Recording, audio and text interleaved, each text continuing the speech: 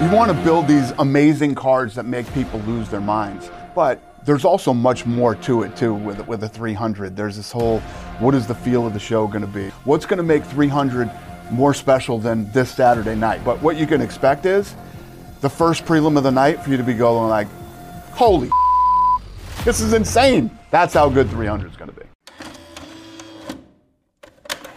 Looking at UFC 300, it is spectacular, absolutely spectacular. But you have a pocket of fans at the moment who are saying, shit, don't like it. Really? Yeah. Yeah, definitely. Shit, don't like it, doesn't reach expectations. Now, what is that down to? Do you think it's because they just do not have that superstar main event yet? Look, for me, as it is, fantastic card. Wouldn't change a thing. Absolutely brilliant for 300. Gaethje, Holloway, BMF as the main event. I'd be perfectly happy with that. The undercard is ridiculous.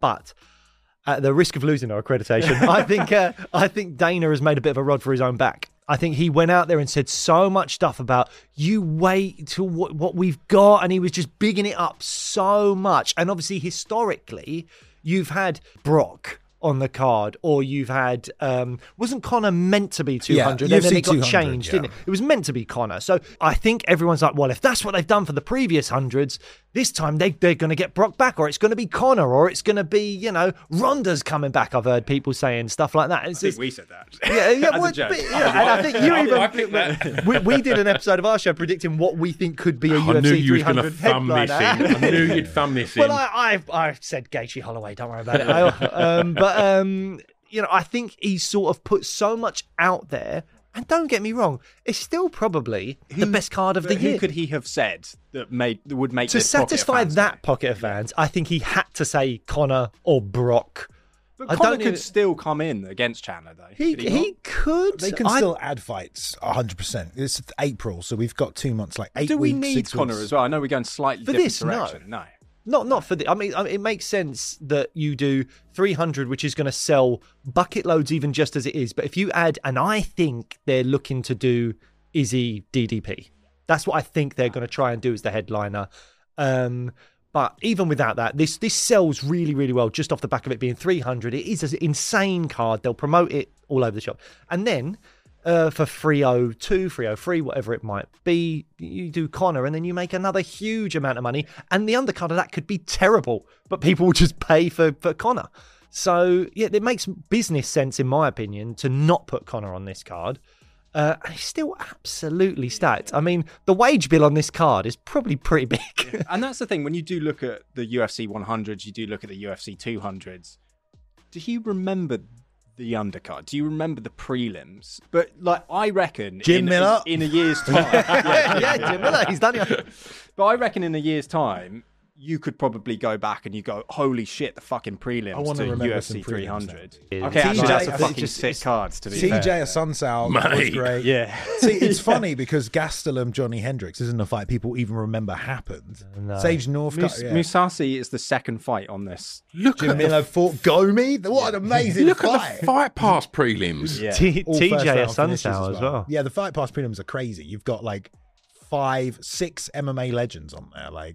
All right, I take that back then. Yeah. I should remember that. I think it's okay to not remember what happened 2 weeks ago with the amount of fights that are usually on in a calendar year. I think it's fine. What conversation have you lads been having about headlining 300? Who do you think it's going to be? As it is right now, I think Israel Adesanya is probably going to get pressured, or currently being pressured to get back in a cage when he says that he wanted, an extended time off. Because the reality of it is, it's like, you're right.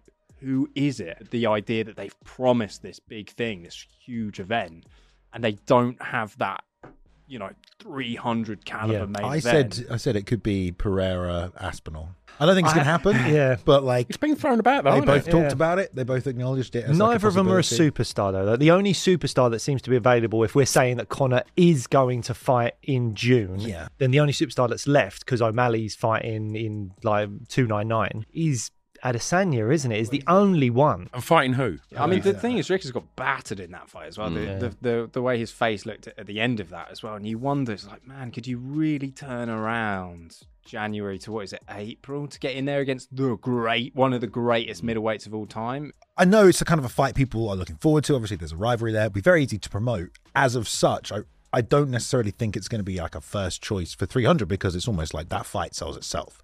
They don't necessarily need to put it on 300 apart from they're struggling to find something and they feel like they need to boost it for the profile, for the history of 300. I wonder if they were just hanging to see what happened with Dricus and how much damage he took and if he won it. And I think maybe to echo what you said, he got bashed up, he looked sore. And is it going to be too soon to turn it around? So do you think maybe Izzy moves up? I mean, that is a fight a lot of people have said, let's have Pereira, Izzy again, but I really don't want to see that fight again. I really want to see that fight. I really want to see that. It's a conclusion to the trilogy, man. We have to see fought like it 7 times. I know, but it's not in MMA and it's not most recent. It's not who they are like now. Those kickboxing fights were great, but this is MMA and this is the UFC and this is the highest level, and getting a conclusion to this trilogy I think really means something. And I think my only concern with it would be I would like to see when fighters move up, particularly when there's such a big discrepancy between the weight classes, when you go from middle to light heavy and stuff like that, or welterweight to middleweight even. I'd like to see fighters have the time to really actually build up, put on that muscle and stuff. So he wouldn't have had that time. But if that's headlining 300, I think that's great. Narratively speaking, amazing. But in reality, how is that going to shape up? And, surely you've got to give the advantage to Pereira.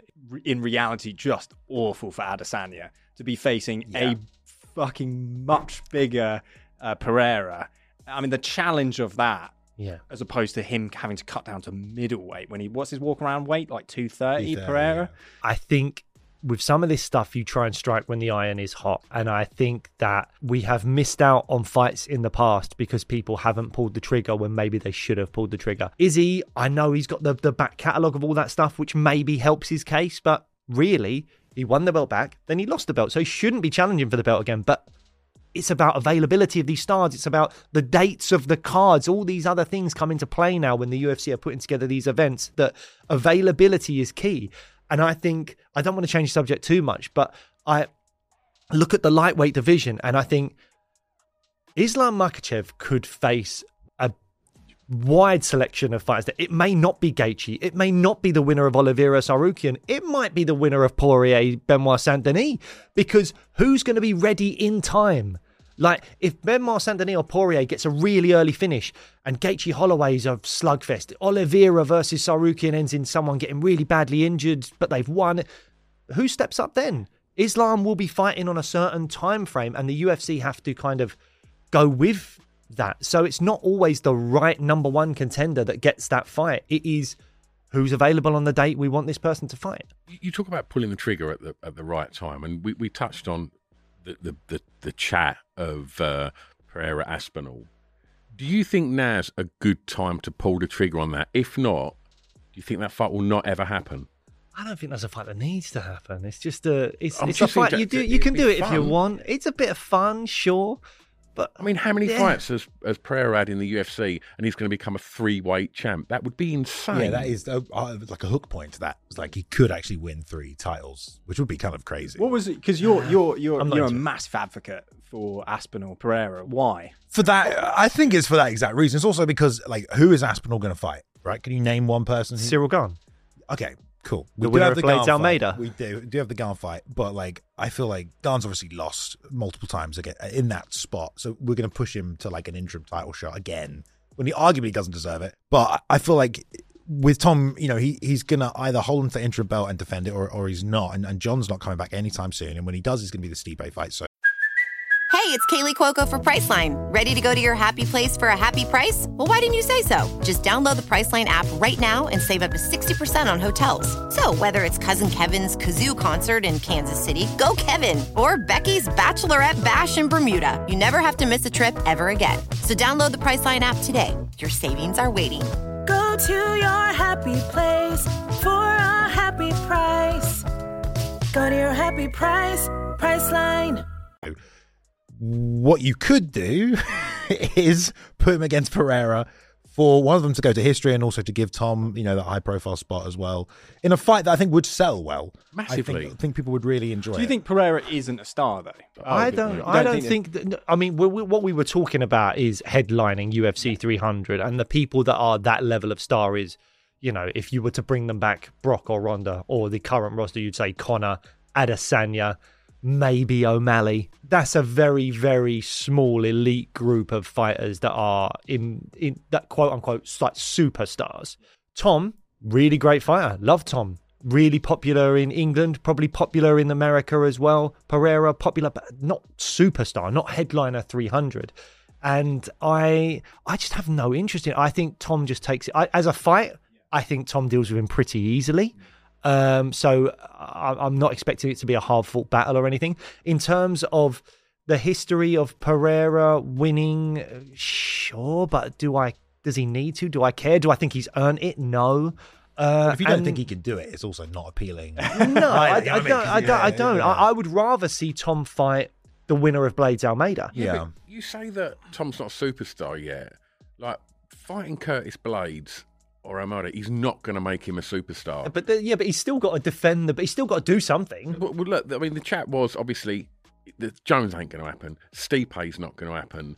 Cyril Gardner, is that an exciting fight? But if you're Tom, then what you have to do is you have to win. That's how he becomes a superstar. And then he maybe goes to Madison Square Garden or Vegas and smashes it there. And that's how he will become a star, because I don't see John Jones fighting him. Do you think John will respect a win over Alex Pereira more or less than someone like Curtis Blades? Less. Yeah, I would respect it less. I think John could spin the narrative either way, however he wanted, and show him disrespect in both regards. But I'll tell you one thing, though. If Pereira fought Tom and Pereira won, John Jones would take that fight. Yeah, probably. Yeah. I think John Jones would fight Stipe and then go, I'll take on the interim champ. Yeah, that just affirms his legacy more because he knows it's a much easier fight. When we talk about 300 as well, we're all sort of like clamoring together to try and figure out what's going to be that massive main event. But realistically, what do you think is the main event that they could put on that may not, that fans are going to hate as well? I don't know. Maybe Leon. The fans aren't going to go nuts for it, though. That's I the love thing. If Leon, it's but the Leon fans aren't going Bilal, to be into it. Like, fucking hell are people going to be upset. Yeah, they will. They really, it's not going to go down well. And you were saying, they're probably holding on to Leon for UFC Manchester or whatever it might be later on in the year. I think that's got Tom's name all over it. Yeah, they'll probably do him against Garn, I imagine. It's a very sensible fight, a very safe fight. Yeah. What do you think the backlash is of Leon Bilal then as the main event of 300? It's just that thing of like, there's been a lot of talk about some of the MMA fan base recently with the whole John Anik thing and all that kind of stuff as well. And I think there are just people that are just very easily upset. And it's just, I don't know. And I do stand by the fact that I think Dana really bigged this up to the point where we were like, oh my God, we're going to get the best card ever of all time by a country mile and I still think it's look at the state of it. It's so good. It's already absolutely brilliant.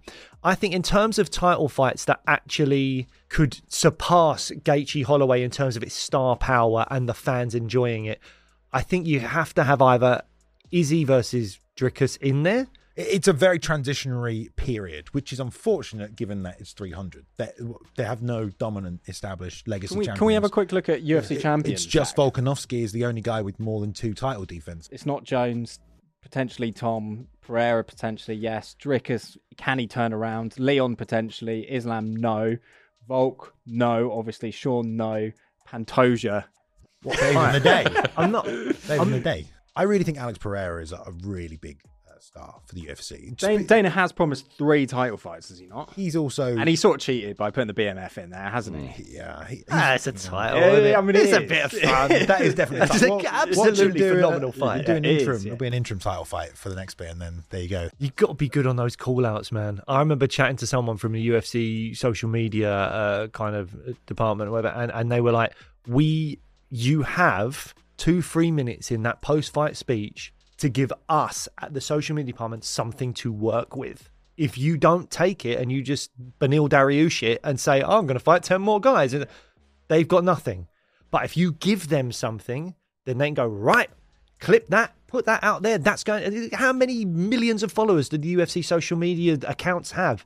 You have to take that moment and treat it like part of the fight. Prep for it if you have to. But people like Bilal and Benil, and I really wanted Benil versus Islam, but we're never going to get it. And that, I suppose that's the thing about Chimaev as well. The trajectory of his career from the moment he stepped into the UFC, the fact that he's found himself in that position and that he was going to fight Nate Diaz as well is entirely because of the impressions that he has made on social media, isn't it? It is the disruptance that he has caused that they go, let's get him the fuck up there. Not just the fact that he's dominating in these performances, but the impressions themselves on social media is a big part of it as well. Well, it's because he's saying he's going to kill everybody and eat them. You know? Exactly, that's pretty It gives them a lot gross, to work with, I think, social media. Think he deserves a shot? No. Not really, no. No. If he beat one more welterweight after Gilbert Burns, then I would have said, yeah, welterweight. But now it's switched division and he's not even beaten But also at the same yet. time, it's like we always have a conversation is just like, you know, the idea of like the fight business versus the sport. If you're looking at it more of a fight business, you're going to put Chimaev in with fight. I mean, they used to do that, didn't they? They used to just kind of just shove anyone in. And the fact that it has been progressed so much to the point now where we are going, no. MMA is a sport and it has rankings and we've got to respect the rankings. It's kind of like fucked it up a little bit for the fight promotion and the fight business, because Dana, even though he does what he wants to do and they ultimately get away with it as well, like it kind of puts a spanner in the works for them to try and make these fights, because they can't just go, let's just throw Hamzat in there because we have to respect like Bilal. If they didn't have rankings, Bilal would never ever get a fucking title fight, would he? He wouldn't. No, I think you're right in some of that, but I also think they really just utilize the rankings if and when they want. It's weird that Vera is fighting O'Malley. Yes, he has that win over him or whatever, but really I think Merab, Corey Sandhagen, there's probably one or two others that I could maybe mention at bantamweight that maybe deserve that shot instead of Vera, but it's happening because of the business. Do you think casual fans give a fuck about... No, exactly. No, they want the big names. Yeah, exactly. And ultimately, those are the things that are going to sell those events, aren't they? It's the casual fans. But again, if you're the UFC, it's a business at the end of the day. They want to make the money, and that is part of it, is who's going to make us the most money. How are we going to convince someone to spend $80 on watching 4 or 5 hours of fights or whatever it is?